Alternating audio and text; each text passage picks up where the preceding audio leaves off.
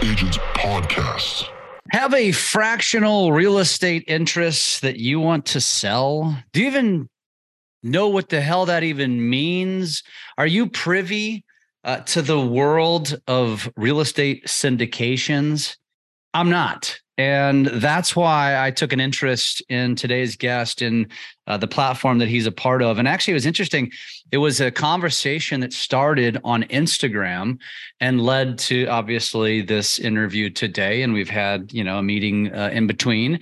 And it's been fascinating to learn. And frankly, I don't know a fraction of what I think I'm going to learn today, because this is an interesting topic, an interesting world that I didn't even know existed, an interesting business model that they are now building, and it all has potential opportunity for every single one of you listening. So without further ado, welcome to the show, Christian Sadler. You are with a platform called Pre-iShare, which we're going to talk more about that today. But welcome to the show. I think I teased it just enough to make people wonder what the hell this is even going to be about. And I'm curious to learn a little bit more about you first, and then let's get in, and I'm going to just drill you with questions. So tell us about you. Yeah, that sounds great. Thank you, Jeff. By all means, great lead in. And so I'm just a real estate nerd. I decided when I was a pretty young guy, 17 years old, that I was going to be a real estate investor.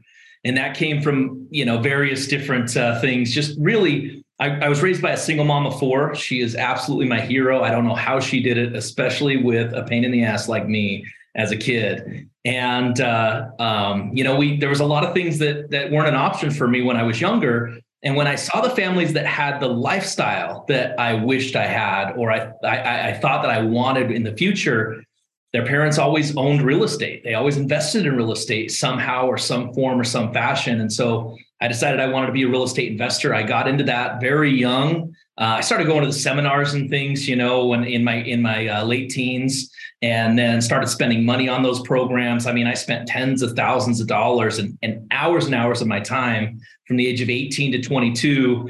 And really didn't have any traction whatsoever besides buying my own home. I think I bought that when I was like 20 years old, 19 or 20 years old, just because I couldn't stand the thought of rent. And so I bought my own house. But other than that, I didn't have any rental properties.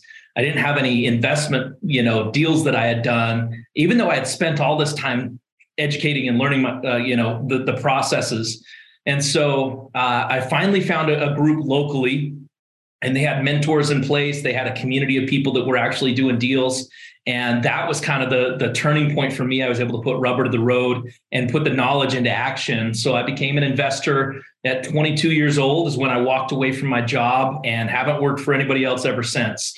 So since then, I've been an entrepreneur, mostly a real estate investor. And, I just kind of got in that role. But through the ups and downs and the roller coaster of that, I found myself kind of stuck in the flipping lifestyle. I call myself a recovering flipper because I still do it here and there. There's definitely a creative outlet to it, and it's a good way to make money. But when it really comes down to it, I don't think flipping properties is really considered investing in my mind anymore, because really you're always actively going out there and chasing that next deal, right? And so that wasn't the reason I got into real estate in the first place. I got into real estate for the lifestyle, for the passive income, for the money that continued to pay me from work that I had already done.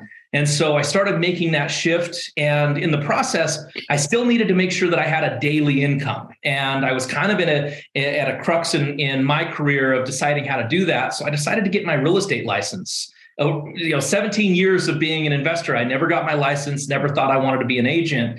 And then I just saw an opportunity to be something different in the marketplace, joined a real estate brokerage that's partnered with ABC4 and has some really unique twists to what they do. And the broker actually was the only guy that I ever really paid more as a listing agent because he did more. And so when I decided to get my license, I didn't even know he had a brokerage that he was, allowing other agents to be a part of. And when he gave me the opportunity, I jumped on that. And that's been a real fun ride.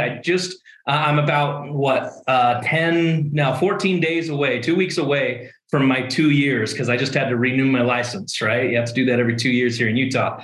And man, it's been a lot of fun. It's been a great daily income. And I really feel like I bring a value to the marketplace that just isn't out there, not only with the things that the brokerage has in place, but with all of my experience as an investor and in the shoes of the client, right? And the customer. And so, it gives me that perspective to really mediate that situation.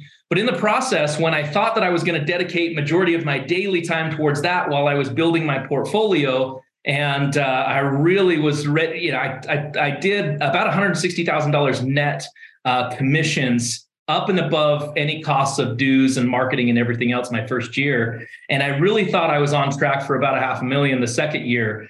But then I got the knock on the door, so to speak. It was actually a phone call from the guys over that were deciding to create Pre-iShare. And so Sky had introduced me to Mike Anderson. Hopefully you'll get the chance to have him on the show as well, because he has so much more experience than me in real estate syndications. He's literally been syndicating real estate deals for longer than I've been alive. This guy has just done billions and billions of dollars, yes, with a B, of real estate transactions. And so when they called me, I didn't realize how big the opportunity really was.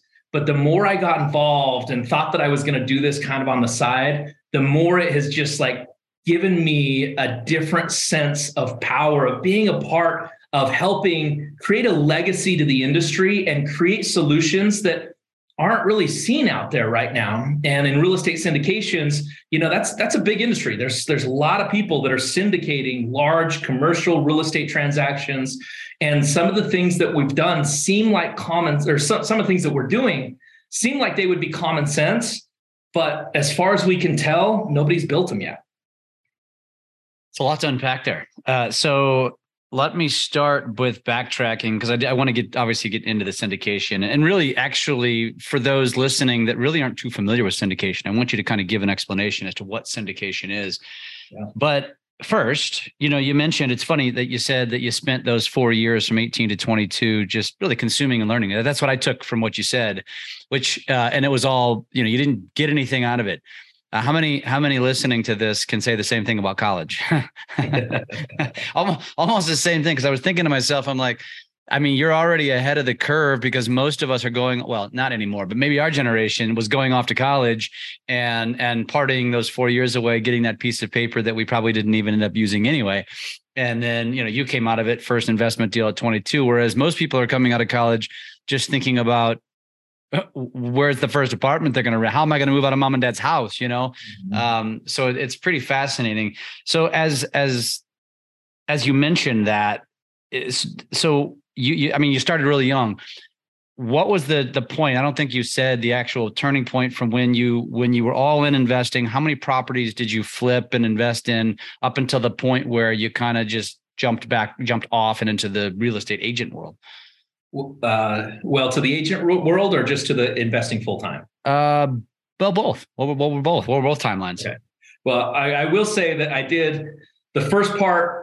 I did everything wrong, and then the second part is seemingly I did it all backwards, right? Because most people get their license first to learn the business and get involved. And I had been in real estate for over 17 years, transacting, and never had my license. So I didn't get my license until 2 years ago. And that is, again, that's 17 years down the road.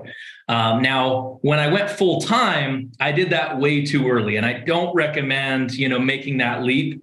I kind of just... As in quitting your day job and going full-time investing. Yes, exactly. Yep. I had a little bit of traction behind me. I had done a couple of wholesale deals, and I was surrounded by a lot of people that were making very big money. And sometimes when you're surrounded by people that are doing big things, it's easy to lull yourself into the idea that you're just automatically going to do that too.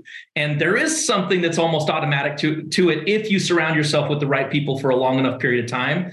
But I also had to learn the skills of being an entrepreneur, because there's a big difference between going and showing up and getting paid regardless of the results to only getting paid from the results that you're getting, right? So I had some really tough times in the very beginning when I quit my job. And then I was lucky enough to find a business partner within that community of real estate investors. And we partnered up, and within a very short amount of time, We had millions of dollars in real estate. We had, seven figures in equity. But then I learned that, counting your equity eggs is not necessarily a good thing, especially because this was June of 2007. So if anybody can think backwards of, what was going on during that time, threw us into a big whirlwind. We ended up losing pretty much all the real estate that we had over that next 3 years, just trying to hold on. We had good incomes during that time, in the beginning. So we still kind of had this sense that we were going to make it through, and nobody could have predicted just how bad it was going to get. But then I had to rebuild from that. And I feel like I've had to rebuild myself, at least 3 or 4 times throughout this process of going from, being pretty good financially to being almost, worst case scenario to building myself back up again. Since you mentioned it, and only because I think this can be somewhat of an inspiring story to anyone listening or anyone who has kids who might want to get in and follow a similar path. How did you recover from 07, 08, and how long did it take? Or, kind of talk about that story a little bit about how you were able to recover. Because honestly, I didn't recover. I said, screw investing after that. Like, we just got our ass handed to us and we were like, I'm out. And I've dabbled since, but nothing like I was doing pre-crash. Yeah, well, I'll say, so right when the market crashed, we were literally weeks away from being financially free. Like, literally all that equity that I talked about, we were supposed to be able to leverage into that equity, and we were going to be buying large multifamily units. We already had them chosen. We had a few units out in Texas. And when I say a few, I mean a few properties with 100 plus units that we were planning on buying. And the cash flow from those properties, just based on what they were already doing, would have paid for everything. Like, I literally could have been free at that point. But unfortunately, timing didn't work out for me on that. And so that was a big lesson I learned from that. Was we held on way too long. We kept thinking we were going to get things done. We had a lot of professionals that were saying, we just closed this deal yesterday. We just closed this deal last week. We think we're going to get this done for you. I mean, literally getting to the day before closing and then having the banks, shut off their programs that would have fit our scenario. If anybody was, alive during that time or in real estate, that some people even made it all the way to the closing table, signed the documents, and then had the money pulled back. We didn't quite get that far, but we had multiple banks that just pulled their programs back. And then we just kept fighting because we were making good money on another business, which was tied into real estate investing education. So we had money coming in there, and we just kept fighting and fighting.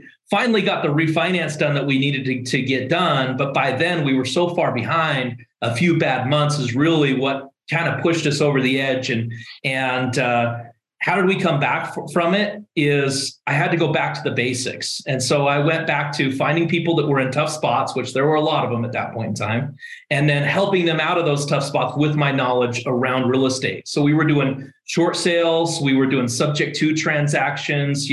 We were coming in and wholesaling properties because we had friends that were buying at the auction. So we would partner with them and say, okay, you're buying the properties. We've got the sellers. Let's connect this to where we can get paid in this scenario in between somehow.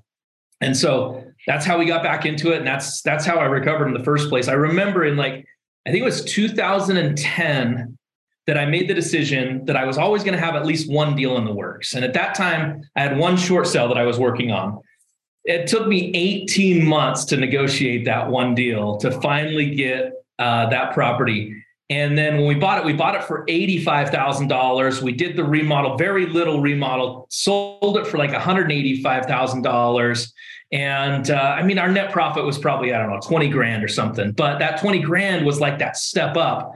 And by the time we got that deal done, we had a couple others in the works. And then since that point in time, I can't think of a time since then that I haven't had some sort of a deal going. Now, it's been a lot of different types of transactions. I've done land, I've done commercial, I've done multifamily, I've done, a lot of just single family fix and flips. And so there's always something going on. And I've probably to my detriment in a little bit, I've been like the jack of all trades. I've taken any deal that comes my way and, figured it out, throughout the process.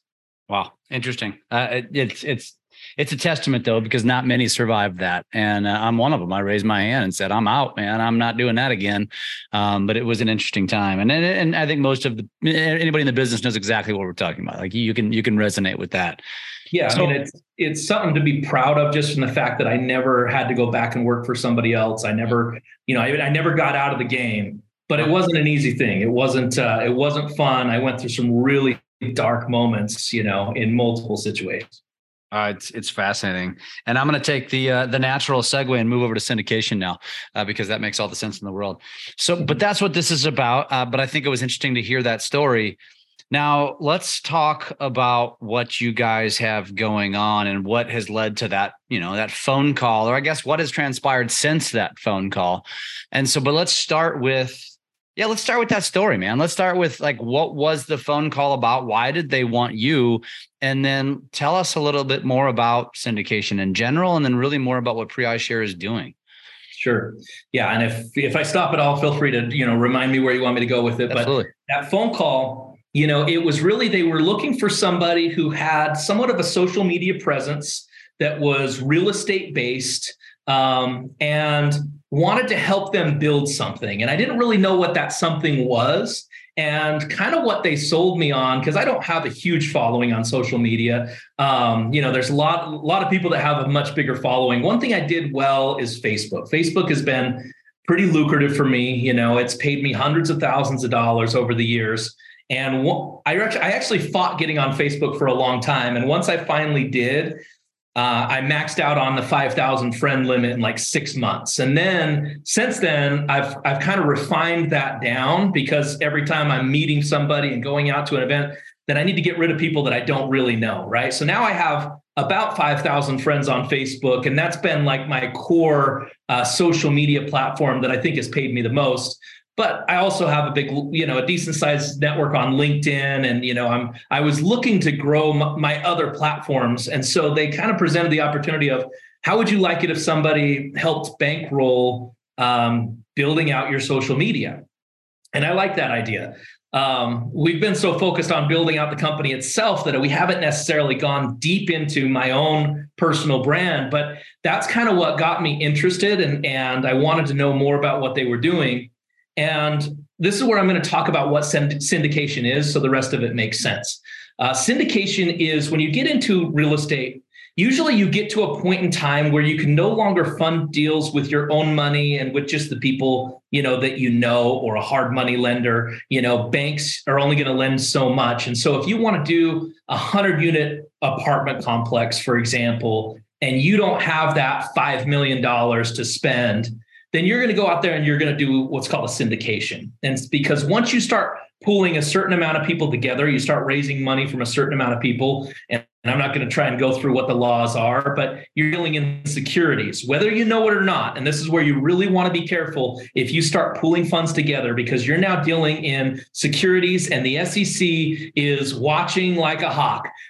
They're probably not going to see anything unless you do something where somebody loses money. And once somebody complains, that's where, they can kind of bring hell down on you, really. And so you want to be careful in how you structure things, make sure you're doing it properly. And a syndication is just the legal way of pooling funds together. You're usually going to put together a private placement memorandum. You're going to create an entity specific for that property that you're buying it within. You're going to have a GP interest, which is you as the person running the deal, and you're going to have LP interests, which is all the people that are bringing in the funds. And so the difference between a syndication, for example, and a fund is, if you were going to do a fund, that would mean you were going to be going and buying a certain type of asset, and you're going to be reusing that same money over and over again. Whereas with a syndication, it's specific to one deal. So you're going to go and buy this 100-unit apartment complex. You need to raise $5 million. You can get, let's say for this example, $2.5 million from the bank because it's a distressed asset. And the other $2.5 million you've got to raise somewhere else. And so you pool that money together. You get the deal done, you do your value add. And if I'm throwing out any words that, are kind of coin words, value add is just, you're doing something to the property to increase its value. So whether that is changing the way that the rent is collected, or you're actually fixing the property or remodeling the entire thing. You're adding value to that, to where now you're bringing up not only the value, but especially the income. The income in commercial real estate really determines a lot of the value most of the time. And so you go through that process, and then you either exit the deal by refinancing or selling, and then you're going to go do this again. So most people, they don't syndicate to do one deal. They usually will syndicate the first deal, and then they will continue to go down the road of being a real estate syndicator. And this is what happened with Mike Anderson. So Mike, our CEO and president now, we just actually invited him to be our CEO and president. He was an advisor for most of this time with Pre-iShare. He syndicated for over 40 years, and with his with one of his most recent companies that he sold 5 years ago to his partner, they had done over $6.5 billion in real estate transactions, all syndicated multifamily real estate transactions. I think he said over about 17 states. And so he had retired. And obviously, so when he retired, they had about $1 billion in assets under management. And that's not something that you can necessarily get cashed out of most of the time, right? To get bought out. And so what they did was they transferred the majority of his GP interest to LP interest. So now he became a passive investor, like most of the people that he had raised funds from over time. And he just started to realize through that and through retiring that there was a lot of things with the industry that he wished there were solutions for. And so I'll just run through some of those solutions, and then I'll give you the chance to ask some questions. But the first one is the liquidity factor. A big reason that many people don't invest in real estate is because that money is not liquid. Usually, if you get into a real estate transaction, you're 2 years or 5 years or 8 years into the deal. That money is tied up. And if for some reason you want to get your money out earlier, there's not a lot of options. And oftentimes those options are you go back to the person who put the deal together and ask them to buy you out. And if they're not willing to do it, you offer it up to the other people that are involved in the deal and see if they will buy you out. And you can imagine you're kind of not in a good position negotiation wise. If you're going to the guys who know what you bought in for, they're usually going to be trying to negotiate at the bare minimum, right? Because you're trying to take your money out of a deal that you committed to long term. And so the liquidity factor was a big thing that Mike wanted to solve, that people could get out of a deal, still take a good portion of their profit, but not have it be too much of a pain in the butt for the syndicator. Because the reason that there's not a lot of liquidity in there is usually if you're syndicating transactions, like I said, you're on to the next deal. So if you've got this deal done and it's operating and you've got managers in place and you're just going through the process, you don't want to have to go raise money from new investors to pay for an old deal, because you're probably already raising money for your next deal, if that makes sense. And so what we wanted to do with Pre-iShare is we wanted to create an open marketplace, and we wanted to change the industry where operating agreements were written in ways that just offer more liquidity within those investments. So we've got a listing hub where literally you could list your fractional shares of real estate syndications, and then somebody else can offer to buy those. Now, it's still got to go through, it's got to be accredited investors. This is not open to the general public. And that's typically a real estate syndication. That's typically how it's going to be. If you are able to allow non-accredited investors out there, which the accredited investor term is a legal term, by the way, go look it up. It has some specific meanings. But if it's usually limited on how many people you can bring into a deal that are not accredited, and then depending on risk and everything else, you may even have to go a step above accredited to qualified investor. But most syndications, you got to have somebody that is an accredited investor, which the basic rules are about $1 million in net worth, not including your own home, $200,000 in income for the last 2 years if you're single, $300,000 if you are married. And there's some other parameters to that, and it changes all the time. So again, I'm not telling you what the definition is, but just to give you guys kind of an idea. So what we want to do is create marketing and media around real estate and syndications and accredited investors so that there is a buyer's pool for those fractional shares. So if somebody has a hard situation, they can get out of that deal. or if they just simply want to redeploy that cash into something else, be it something that is, another investment, or they just want to go spend some money. It doesn't really matter. They should have options for that. That's the first solution that we wanted to create. Now, on top of that, pre-iShare, the main way that we're going to get paid as an entity is we have created a fund. So we've created a fund that we plan on raising. First year, our goal is $100 million. And then we want to take that money to buy those fractional shares. So somebody can list their fractional share and then get an offer from the fund at the same time, so that we can create some of that quickness in being able to move that. But also it fits into our business model of late stage investing into real estate. So I packed a lot there. Do you want to talk any more about that before I move on to some of the other things that we're doing? No, I'd say keep going. I mean, the only question, it all makes sense, is not being in that world, and I don't think a lot of realtors are, is that common? Is it common that investors, because what does the standard investor look like? I mean, are we talking about like doctors or attorneys or successful business people or teachers? What are we talking about here that just want to deploy money but don't want to take on the risk? They just basically want the guaranteed return, but obviously the upside's much lower. Is that how you would describe a typical investor? Now, are you talking about an investor in the fund or somebody that is wanting to sell their fractional share? Well, just a standard, just in a traditional, because you guys are solving something that doesn't exist, I guess that doesn't exist, or there's not much out there, because what you're saying is when somebody invests in a syndication, oftentimes you're stuck. There's no way out. Or if you want out, you're going to get chopped off at the knees, right?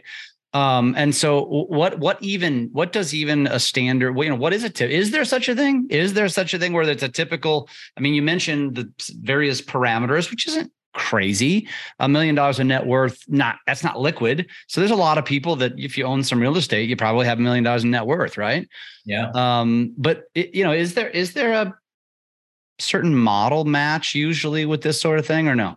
So there's definitely plenty of them out there. Is it common? It is absolutely common. There is trillions and trillions of dollars in real estate funded through real estate syndications.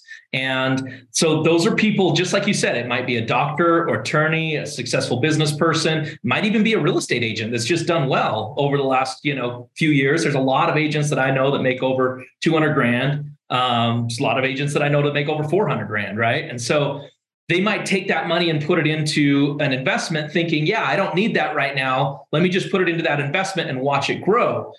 And then something comes up, right? Wife gets cancer and they don't have the proper coverage for it. Kid gets into school and they didn't realize that they were going to get into such a prestigious school and it was going to cost six figures, to put them through that. So that's where a lot of people end up wanting out of that scenario. And that's kind of your common scenario is there's somebody that just put money into the deal. They expected to go for the entire amount of time, but then a life circumstance came up. And I'll give it something that might relate to the audience, because let's say that you have a client that you've been working with, and it's a business owner. They're wanting to buy this home that you found them. It's their dream home. They've always wanted this house. They've been watching it for years. It's like on their vision board. And you find out that it's for sale and they want to buy it, but a lot of their money is tied up in other things. And they're not sure how they can get liquid enough to be able to qualify for the loan to buy that house. But they're saying, you know what? I put $500,000 into this deal with a buddy of mine who was doing multifamily real estate. And right now, it's giving me a good return, but not nearly the fulfillment that owning this house would have. Mm-hmm. That would be somebody that would potentially want to sell their shares, take some of the profit that they've earned already, and go buy that dream house they were looking for. Got it. Interesting. And do you think, going back to what you said in the very beginning too, when it comes to syndication and all of the legality behind it, like I didn't actually know that. I mean, I just thought it was simply, I would have thought that it would just be simply like forming an LLC of some sort and naming equity position. But you're saying it's not. Anyway, it's much more in depth than that. I mean, that's a simple way of saying it. But I would definitely say cross your T's, dot your I's, get the proper attorneys in place. You're going to want to have somebody that understands securities, because essentially you are creating a security at that point. Interesting. Awesome. Carry on. All right. So we covered one pillar. The next would be top off services. And so think about that same guy that he's been investing for a while. He decided to go pool funds together. He's raising the $5 million. He's got $2.5 million from the bank, and he's raised, let's say, $2 million of the other 2.5. And his earnest money is hard. He's put $100,000 in earnest money down on this deal, and he needs the rest of that money. And he's coming to the end of his raise, and he doesn't know where that money's coming from. A lot of syndicators have been in this scenario where you go through some sleepless nights, right? You're calling anybody and everybody that you can think of, trying to get that last $500,000. So essentially what PreIShare is going to do is we're approving, starting off right now, we're going to approve 50 sponsors, 50 real estate sponsors. We're going to take them through a process the same way that we would analyze anybody that we wanted to invest with. We're going to have them professionally reviewed. We're going to look at their background. We're going to look at their history. We're going to look at, everything else. And we'll pre-approve them as a sponsor, but then also they have access to the funds for their cash. And one of the ways they can get access to it is top-off services. So let's say we look at that deal and we say, you know what, we would be willing to give you an offer letter for up to $300,000 so that you can get to the finish line. Now, all of a sudden, that stress is eased. And what they can do is they can take those funds now, and then they can backfill those funds out later on. So let's say they need to close on it because the reason they got such a good deal is they only gave themselves 45 days of due diligence, which is a very short time frame to raise, a couple $1 million, right? And so they get to the end of it, they can still go through the rest of the process, raise that money, pay us out with our, with the let's call it interest. It's not interest, but with the profit that we're going to get, and then they can move the additional profit that we've left in the deal, and we'll just let that ride. But essentially, it's short-term money that they can use to get the deal done. Wow. Interesting. Which one, so on that ladder, do you see, is this common? I guess is the most simplest way to ask the question. Is this common? It is. Really? Yeah. Yeah, the more you learn about real estate syndications, the more you find that this is like a common thing. And there's people that have gotten to that point and didn't get their final raise done, and that's how they lost money. And maybe that sours them on real estate syndication. Well, what happens? What happens when they don't have an outlet? So let's just say you use that as first scenario and they come up 500,000 short. What ends up happening? Because what are they typically trying to do? Buy a commercial building, maybe fund a rehab, a project? What? Give me an example. Yeah, exactly. They're looking to buy that commercial building. I mean, the initial raise is usually simply to buy the asset, right? And then take it through the process. So if they didn't raise enough funds and they're not able to close, it's the same as a standard real estate transaction. If you had a buyer that all of a sudden didn't come to closing with their down payment, what would happen? Typically, their recourse is going to be, at the very least, they're going to lose that earnest money, right? And that earnest money in a home buying scenario might be $5,000 or $10,000, whereas in a large commercial deal, it may be much more. Yeah, hundreds of thousands. Exactly. And then the last, do you have any other questions? Yeah, fire away. Keep going. Yeah. So then the last service there, at least financially, that we're offering as a fund, is what we call pref equity, so preferred equity. And pref equity is very similar to top-off services, but this would be somebody that is midway through a deal, let's say, right? They've bought the asset, they're going through the remodel process, and all of a sudden they had to do a remediation that they didn't expect. And that could be a number of different things. Let's just say in this example, they're in Texas and it's black mold, right? And so they've got to remediate this mold situation. The money that they allocated for, doing the deal, they didn't set enough reserves aside. And so they have a couple of options. They can go try to find money to borrow somewhere else. But usually if that property is not performing yet because they haven't finished a rehab, it's going to be very difficult to get bank financing behind the other bank financing that's already there.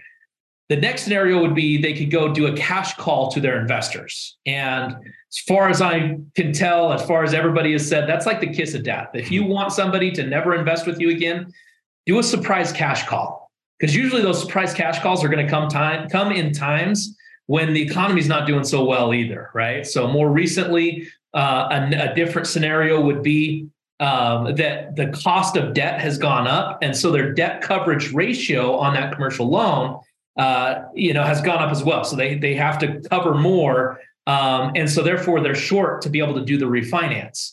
And so they go to their investors, and investors are already feeling the crunch because interest rates have gone up on everything else that they have money borrowed on, right?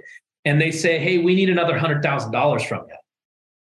Usually that person, if they come up with the money and if you get it all done, those people aren't really excited to get into the next deal with you. So then the third option would be you come to PreIShare. You come to somebody like us. We have the funds and we give you the money to be able to get those things done. And then it's very similar to where you could actually backfill and pay us out so that you don't have to have the high cost of money long-term in the deal. So for example, if you're getting through that remediation, you might get through the remediation, you fix the property, you get it operating and tenant it up. And now you can go refinance with the bank and pay off our high cost of money. And therefore, you're not diluting out the rest of your investors. Wow. Fascinating. Yeah. So, I mean, to me, based on what you just described, it's almost like you're playing the bank to a degree. We are, but we're different than the bank because we're not going to foreclose on you, right? We actually come in and we become partners with you. We're not securing with notes and trust deeds and those types of things. We're stepping into the syndication the same way an investor would if you were bringing them into the deal in the first place. And you said that you would be less expensive than the original investors, which are the long-term. So what does that typically look like for a long-termer versus the short-term? Well, I wouldn't say that we would be less expensive. In fact, I would say that we're going to be probably more expensive than their original investors. And that's why we give them the option to backfill us out, right? Because if they're offering and I don't want to throw out numbers that seem like guarantees or promises. This is nothing of that sort. But let's say they're offering an 8% preferred return to their investors. So a syndication, let me back this up a little bit. A syndication, typically what you're going to do is you say, hey, you invest with me, and we're going to give you an 8% preferred return on your money. And then after that, we're going to split the profit that's left. So you're kind of guaranteeing yourself, there's no guarantees in real estate, but you're guaranteeing yourself by investing with this person, you're going to get 8% first, and then you're going to get to participate in the upside later on and what they call the equity multiples. And so if they double or triple the value of that investment over the 5-year time frame, you get to take that cash on the back end in addition to your cash flow. So what we're going to do is we're going to come in and we'll say, we'll give you those funds, but we're going to want more like a 12 or a 14% preferred return. And so then the way a syndication typically is going to be, you pay your bank debt first, right? They're always first in line. And then you're going to pay your preferred return to your investors. And then you're going to have your profit splits after that. So what we'll do is we'll slot in right after the bank. So you pay the bank first, you pay us our preferred return, you pay your investors their preferred return, and then your profits come after that. Do the investors have to be privy to what's going on in that particular case? Absolutely. Yep. Everything's got to be full disclosure. They have to sign off on it as well, or do they not get to make those decisions typically? Typically they're not going to be the ones making the decisions, getting into that. But does that piss an investor off though? Like you said, if you come from with a cash call, you may not invest again. If they come to a PreIShare and now all of a sudden I drop down in the order of getting paid back, does that maybe lose, I would say confidence? It's probably the best out of any scenario. If that money is truly needed, it's either ask their investors. And if your investors are going to give you that money anyways, then by all means do a cash call. But typically they don't want that as a surprise. Sure. And what is the alternative? They potentially lose the deal, right? The deal goes bad. They don't finish the remediation. Cash flows get worse and worse. When I really look at it, I don't see people getting angry from it. But if I was a sponsor and I was doing this, I would make sure my investors understood what was going on throughout the entire process, right? I would make sure, hey, these are the challenges that we're running into. This is why we're here. This is what's going on in the economy. These are some ideas of how we can fix it. How would you guys like to move forward? And again, I don't know all the intricacies of how much say they have or whether there's certain voting rights that have to happen. I'm sure that it's going to be specific to how the overall syndication is written and the operating agreement within that. But again, I would just emphasize that I think it's probably the best case scenario, thinking through what other options they might have. How does a real estate agent potentially tie into all of this? So there's a few different ways. First of all, if you are representing people, especially in commercial real estate, and you're helping them buy these properties, oftentimes your clients are syndicators. They are sponsors of real estate syndications, and that's how they plan on getting the deal done. And so if you introduce pre-iShare to them and say, hey, listen, I can make your raise easier because you can offer liquidity to those passive investors that are going to get into your deal. That would be one potential way. So obviously the commission on a commercial real estate transaction like that, much bigger, right? Let's see, what are some other ways that they could tap into that? I guess I talked about one of them is sometimes we're talking through with people and we're working with the lender and creating a plan for them to find the funds to buy this property that they're trying to buy. Oftentimes they may not even mention the fact that they have this passive investment over here in a storage unit.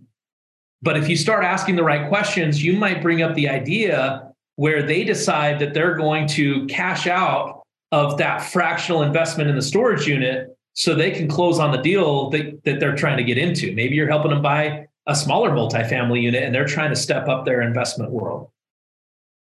Nice. I love it.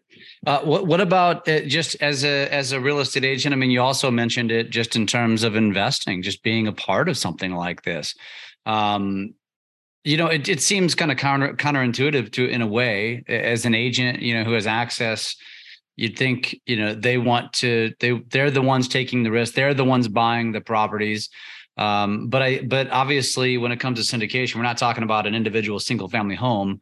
We're talking about something that's much greater than that typically, again, requires a multi-$100,000 down payment, I assume.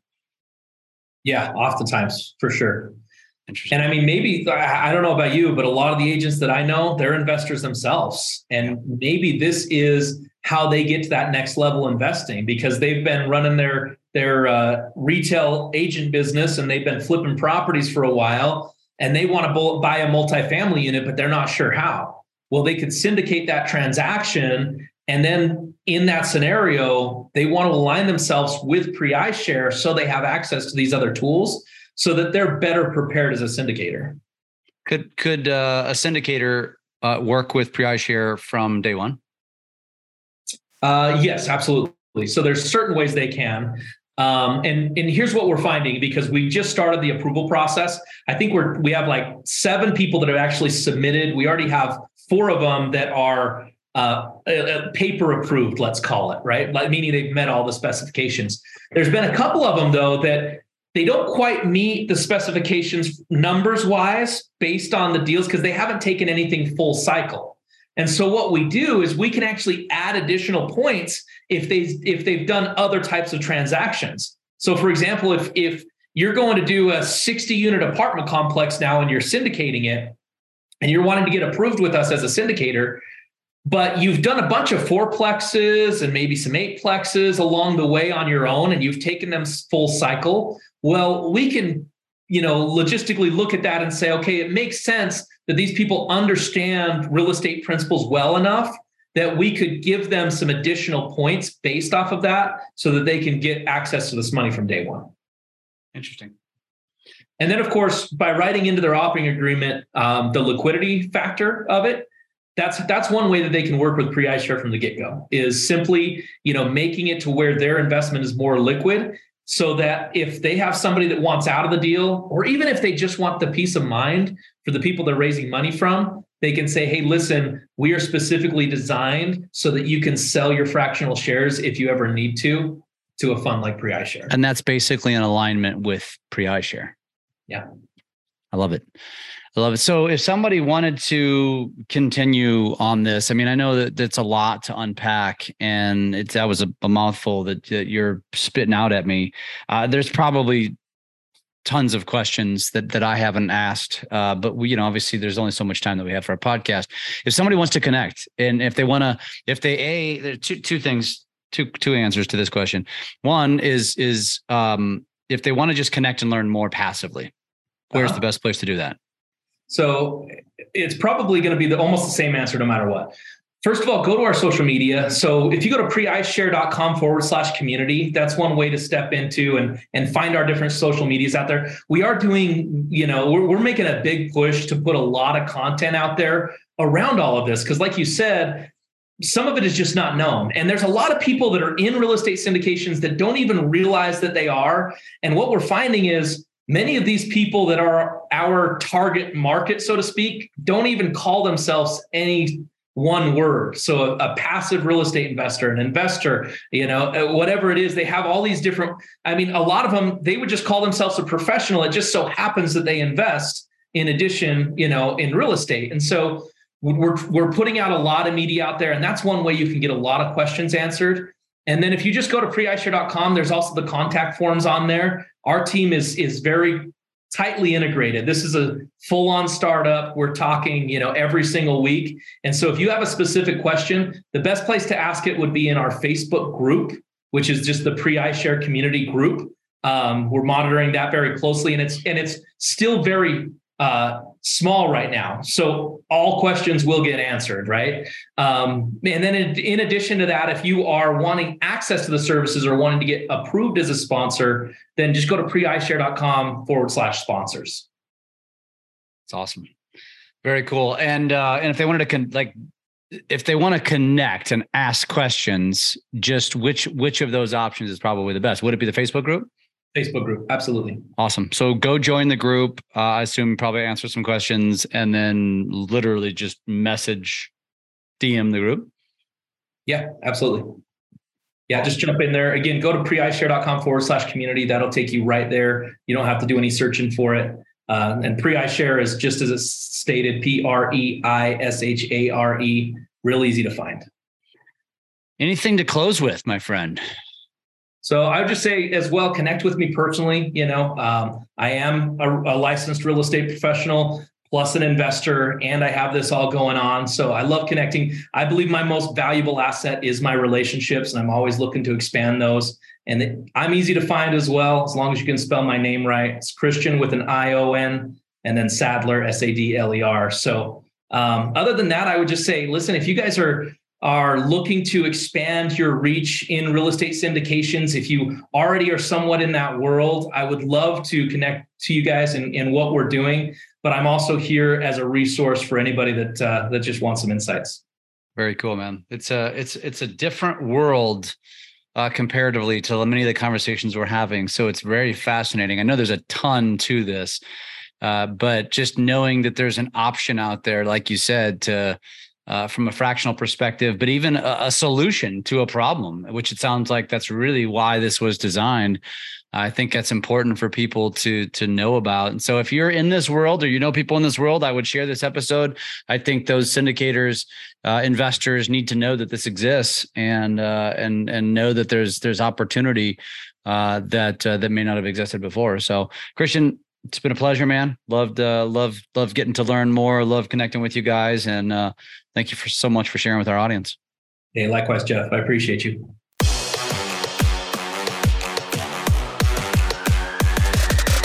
Lab Coat Agents Podcast.